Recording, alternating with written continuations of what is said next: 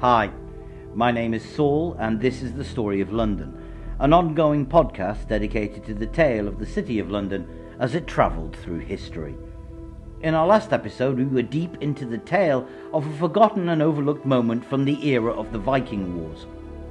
The kingdom of Alfred of Wessex, Alfred the Great, had been attacked by a massive alliance of Vikings from the Scandinavian diaspora on the continent.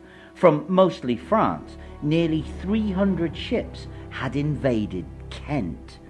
But after months of attritional warfare, the Vikings had suffered some major defeats. Survivors of this raiding force had taken refuge on Thorney Island, which we today call Westminster. The inhabitants of London had helped besiege them on the island, and despite their small numbers, had managed to convince the Vikings to march away back to East Anglia. Then, the residents of London had marched a day's solid march to the other way, and had fallen upon the Viking base of a feared war leader called Haston, capturing his ships, taking his loot, and above all, capturing the families of the Viking raiding force, and then burning and killing everyone who resisted. But Haston and his men were not there when this happened, and he had simply rebuilt a new base of operations in Shoebury. Here, joined now by the Vikings who had been on Thorney Island, and with more recruits arriving from East Anglia and Northumbria, who were Viking-run nations who were now joining in the fighting against Wessex, Haston built up a large fleet. London waited nervously for the revenge upon them from this feared warlord, a man who had humbled everyone, from Byzantines to Caliphate Muslims, from Basques to the residents of Pisa. They braced themselves for the onslaught to come, and this is where we start. Welcome to Chapter 16 of the Story of London, London's Dark Twin.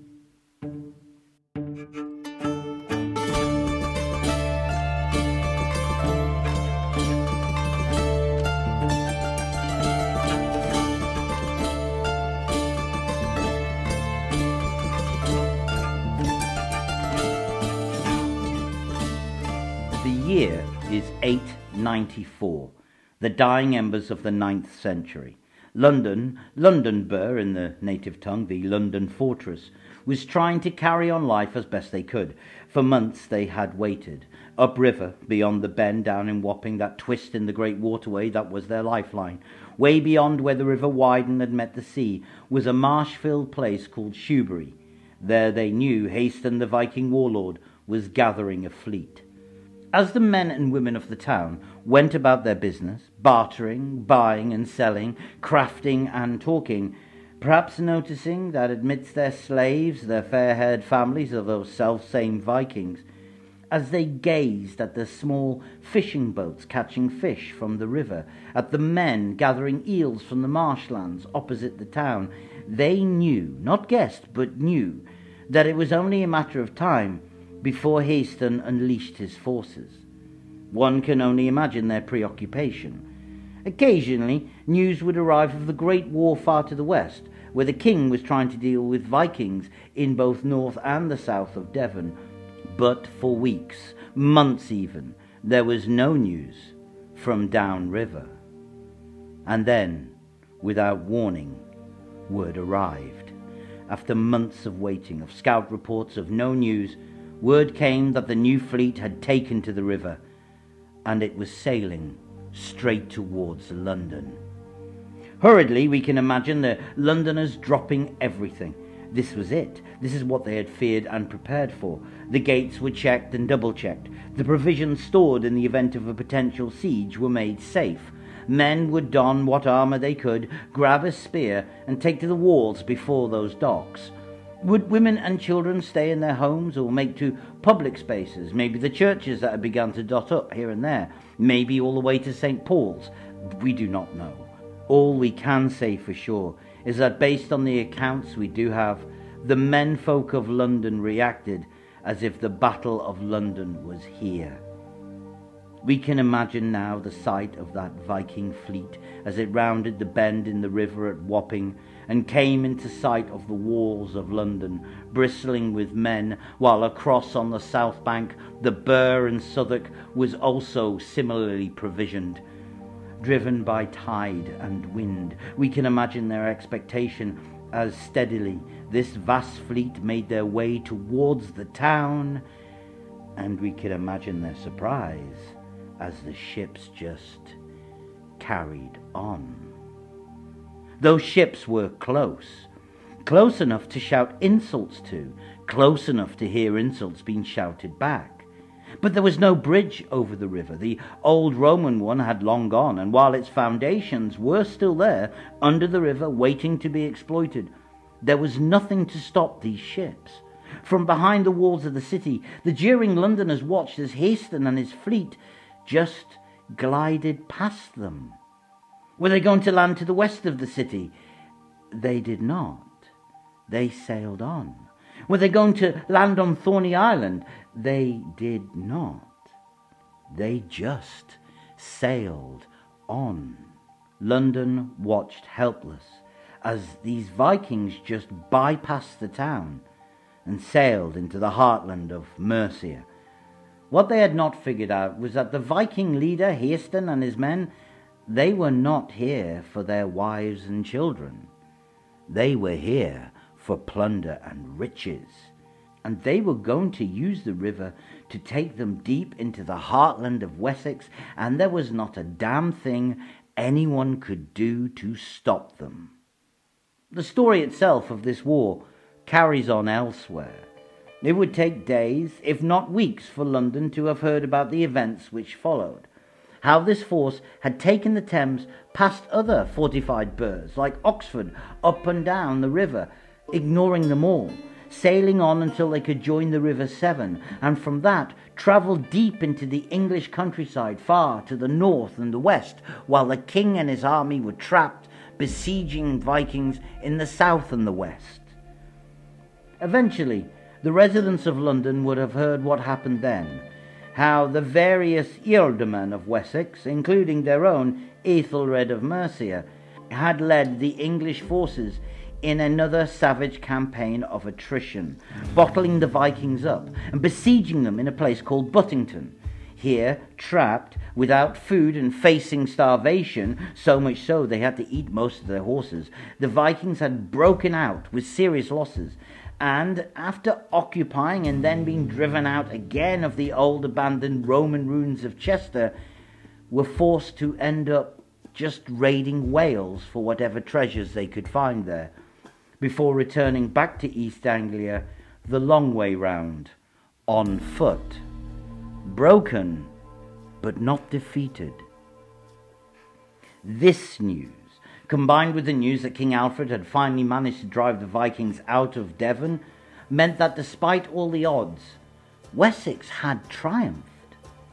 Towards the end of 894 then, Alfred returned to London in glory and adulation, and to pass judgment on Haston's wife and children. His nation had just seemingly won against 4 Viking armies, and London, frontline town that it was, had not only witnessed part of this titanic struggle, they had been part of it. The town was honoured by the arrival of the king, and perhaps not too surprised when Alfred ordered Haston's family be returned to him. Alfred was always a good Christian. Yet as that ship came to take them to the lands of East Anglia, no one knows if Haston was alive or dead at this point. However, he is never mentioned in the record again, and he may well have died in the muddy fields of Buttington or on a cold campaign in Wales.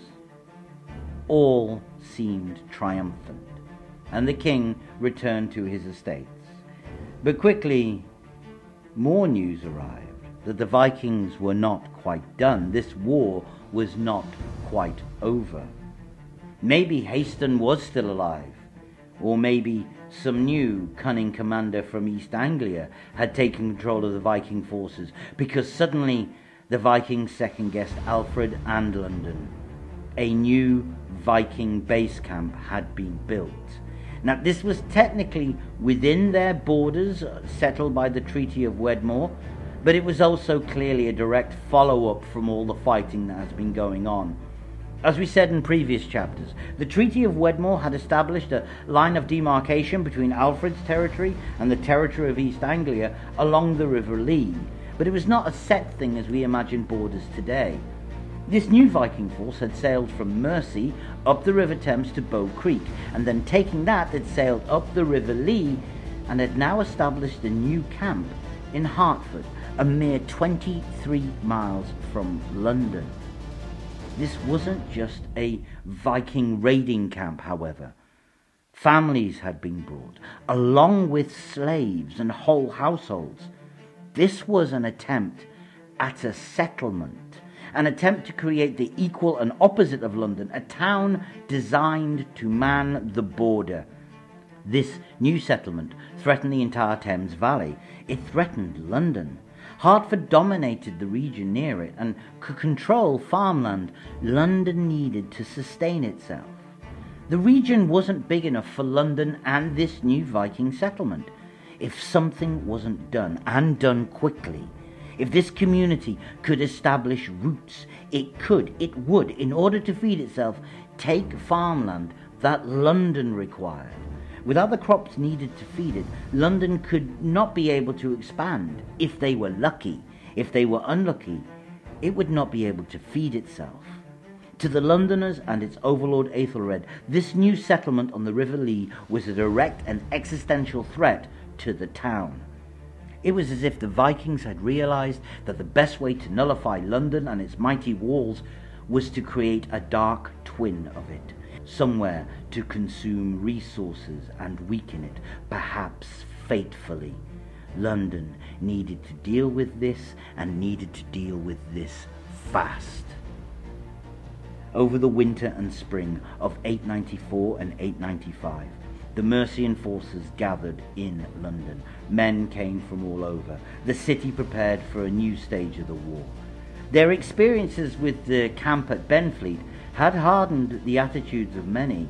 They had attacked a Viking camp on their doorstep before, and they would do so again. Finally, in 895, as the warm summer months began, they felt they had enough forces, and so they marched. The residents of London and others, Mercians and Wessexians, united under a Mercian leader who swore fealty to a Wessex king. Last time they had marched out with Aethelred commanding them, it had been a resounding victory. So we can assume, without too much speculation and based on what we know is about to happen, that they were in high spirits as they left, filled with vigour and righteous anger and an eager desire to bring battle to those heathens. They covered the distance in just a single day. This base was even closer to London than the last one in Benfleet. It would not take them long to reach it. But as we said, this was not just a Viking camp. This was an attempt at a settlement. During the winter, as London had built up its forces, the Vikings had also been busy. They knew their neighbours would come visit. They had prepared for it. This was a very well-defended compound. The Vikings had built ditches and defensive works in depth. It was a magnitude more well-protected than that simple camp back at Benfleet. The army of London had no experience fighting this kind of base. They did not recognize how dangerous a straight assault would be. Passionately and furiously, they threw themselves at the Viking defenses and were systematically and coldly cut to shreds. One source says the Vikings lost less than 5 men that day, as the army of London marched into a death trap. Their force was utterly decimated, at the very least. London had gone out to deal with its rival new settlement and had been roundly defeated. What had been a bad situation was now many times worse. This was now a full-blown crisis. All the passion and fury in the world could not match the cold ferocity of their new Viking neighbours. The dark twin of London seemed to have the upper hand. And for the residents of London, who would have seen this army just leave in such high spirits, they would have witnessed their return, bloodied, injured, and broken. Luckily for all, salvation quickly arrived in the form of their king Alfred. Now in his late 40s, he was a veteran of so many wars, but peace still eluded him. He understood that the situation was dire, and clearly he had plans for London, so the king arrived with his forces, and London was saved from immediate crisis. Indeed, Alfred seemingly saw the situation much more clearly and came up with a cold and calculated plan to deal with this new community, this potential dark twin of London. Well, the history books say Alfred came up with the plan. The truth is, somebody else could have come up with the plan, but Alfred's king, so he takes all the glory. As London buried its dead and tended to its wounded, Alfred marched out his army towards the settlement at Hertford. But they did not attack it. As the late summer sun beat down upon them all, the Vikings gazed out from behind their ferocious defences and watched as the Saxon fyrd placed themselves between the new settlement and the nearby agricultural lands London had worried the Vikings would take. The fyrd was a standing army, but many of these soldiers were farmers when they were not serving the king. Alfred had them harvest the crops in full view of the Vikings. This food was not going to go to them. But the king had another part to his plan. He had located a place on the River Lee, downstream from the new settlement, where the river was narrow and the ground solid on either side. And now he put to work the builders and men of London. He ordered they build 2 reinforced burhs on the river with a low-hanging bridge in between them. This would stop any ships trying to get supplies to the settlement from reaching them without a fight, and also prevent the settlement in Hertford from breaking out. And to prevent such a thing happening while the fortification was still being built, he ordered the men of London to man the Viking ships that they had confiscated a couple of years previously from Benfleet, blockading the river near the construction site. With no way of gathering a harvest, and no way any relief force could get to them or them to get out to get food, the Vikings in Hertford realized they had not constructed a new settlement. They had constructed their own tomb. It was only a matter of time before the winter turned and food rations would begin to run out, and then eventually starvation would impact upon the women and children. They were trapped, and as such were forced into desperate measures. The Viking plan was simple. Their warriors would suddenly surge north, going hell-to-leather into the northwest, which would force Alfred's army, or the mainstay of it, to give chase. They would also leave behind their ships, which would present any forces left behind to seek to gather them as trophies. And they did this so they could order the women and children and non-combatants to flee east, aiming overland to the nearby safety of East Anglia. It was clear they hoped to sacrifice their ships, and maybe themselves, so their families could get away. The gambit, for its part, worked. Alfred saw no profit in the families anyway. As his army swung north to try and catch up with the fleeing Vikings, he gave word to the forces of London to deal with the abandoned settlement. The Londoners seized more ships and whatever could be salvaged from the abhorred Viking community, destroying this dark twin and once again returning to London in triumph by river. This savage war was to carry on over the next few years. Alfred sent his armies out to chase down Viking forces, and in response to the constant raiding of English shores by Viking raiders, both attached to the diasporan communities of East Anglia and Northumbria, but also to raiders from elsewhere, during this conflict he ordered the commission of large, deep draft ships, which is traditionally seen as the birth of what would become known as the Royal Navy.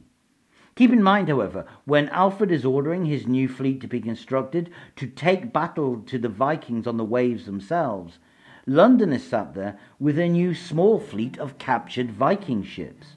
It was already ahead of the game. The Anglo-Saxon designed ships were larger than the Viking ones. They were heavily manned, and their primary tactic was to allow boarding actions upon Viking ships at sea.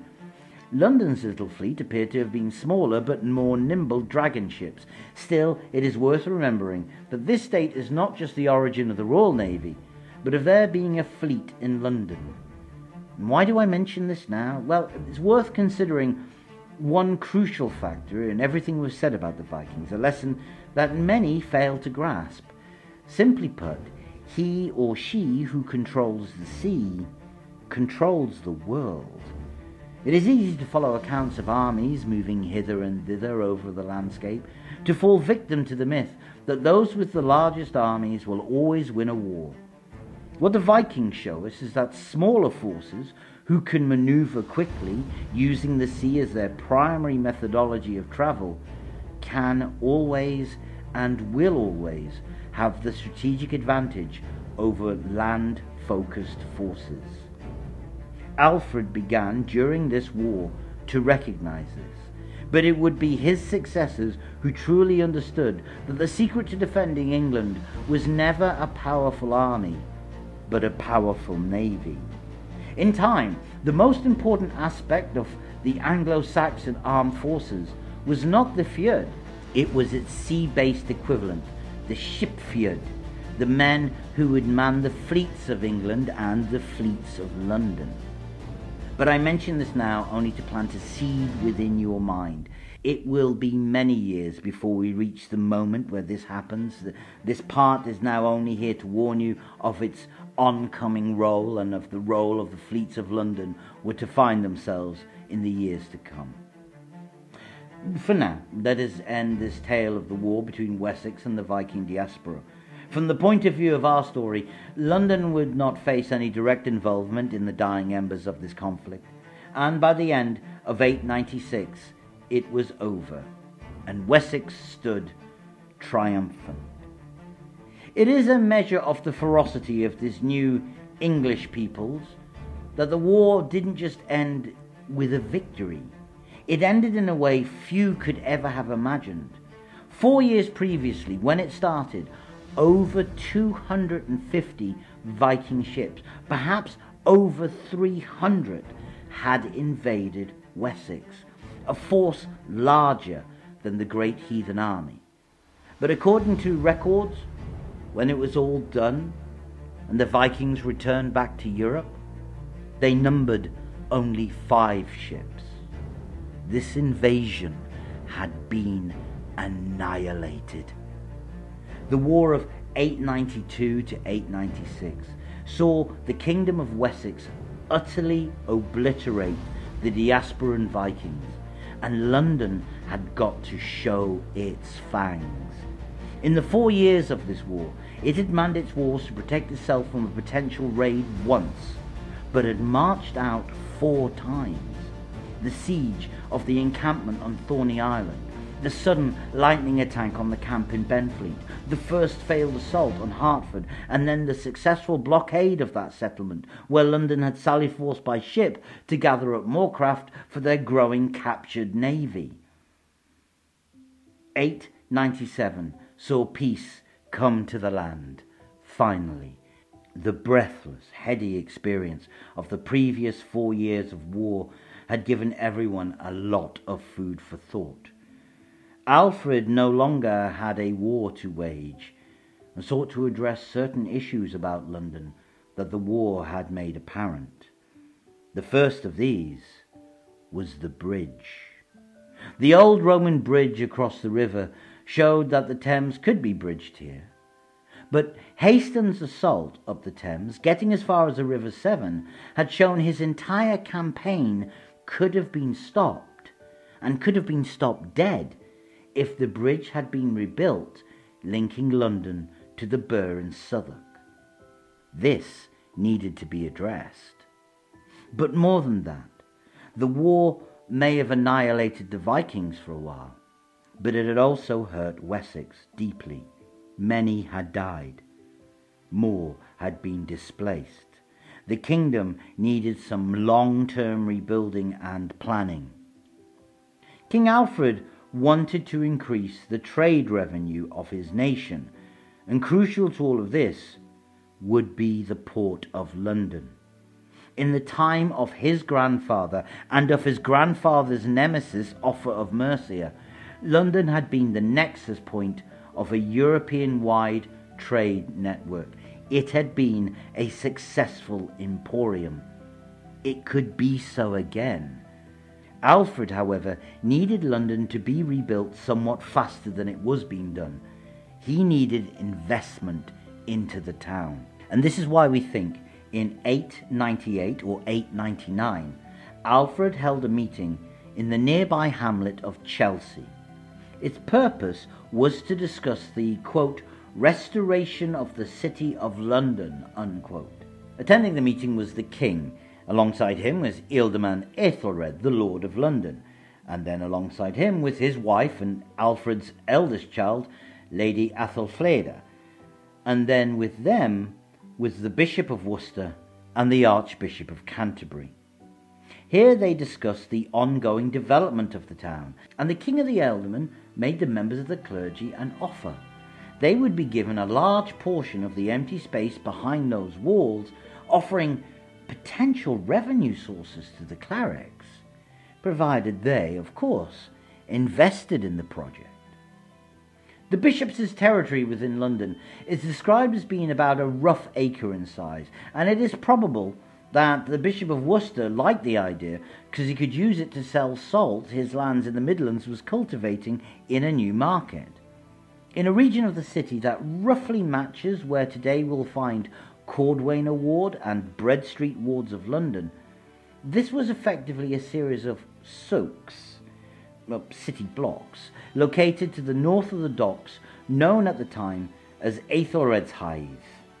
Hythe is a word meaning landing place, and in the years to come, Aethelred's Hythe would become known as Queen Hythe. Some have said that the reason why Queen Hythe became such an important docking area of London was due to an accident of archaeology and history.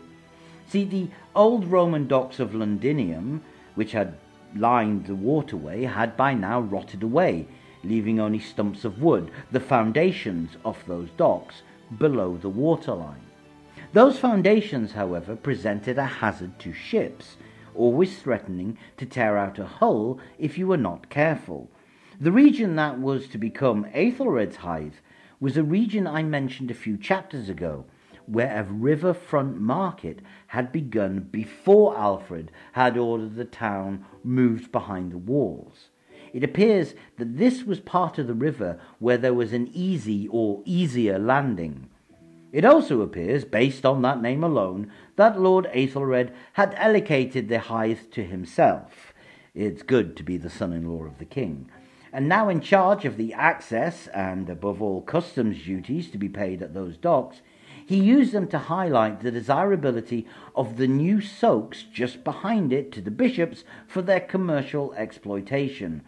London was planning, clearly, to return to what once was, to return to being an emporium. And we see proof of this in the development of two areas of commerce. While neither is referred to by name at this period, we know from archaeological records that as now we see two streets given over to Ceap, C-E-A-P. Ceap is the Old English word roughly meaning bartering or place of bartering.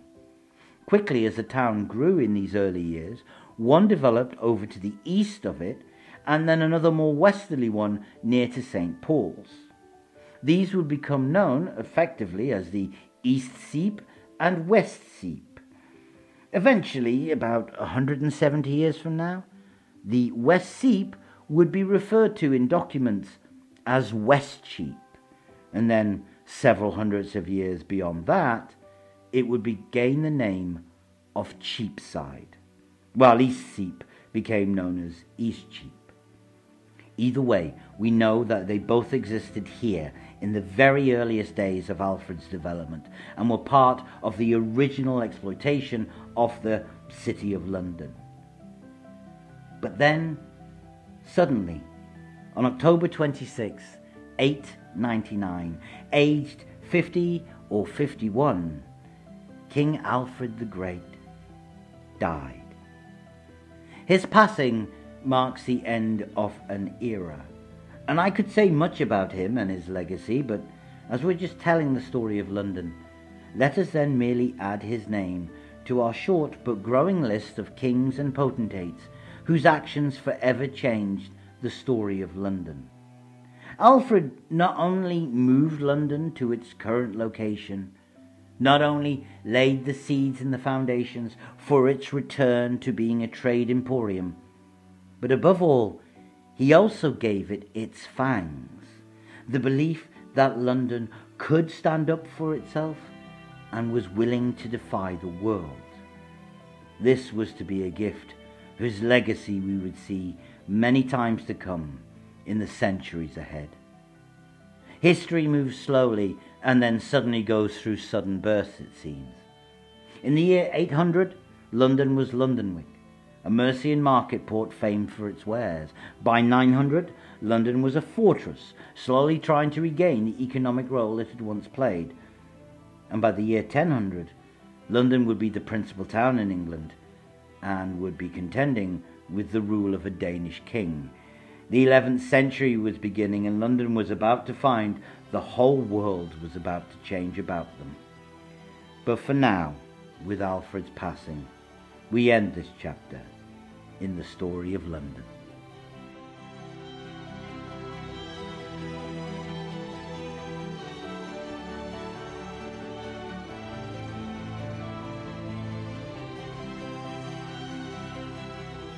Thank you for listening. I hope you have enjoyed it, and I hope you've enjoyed the series so far.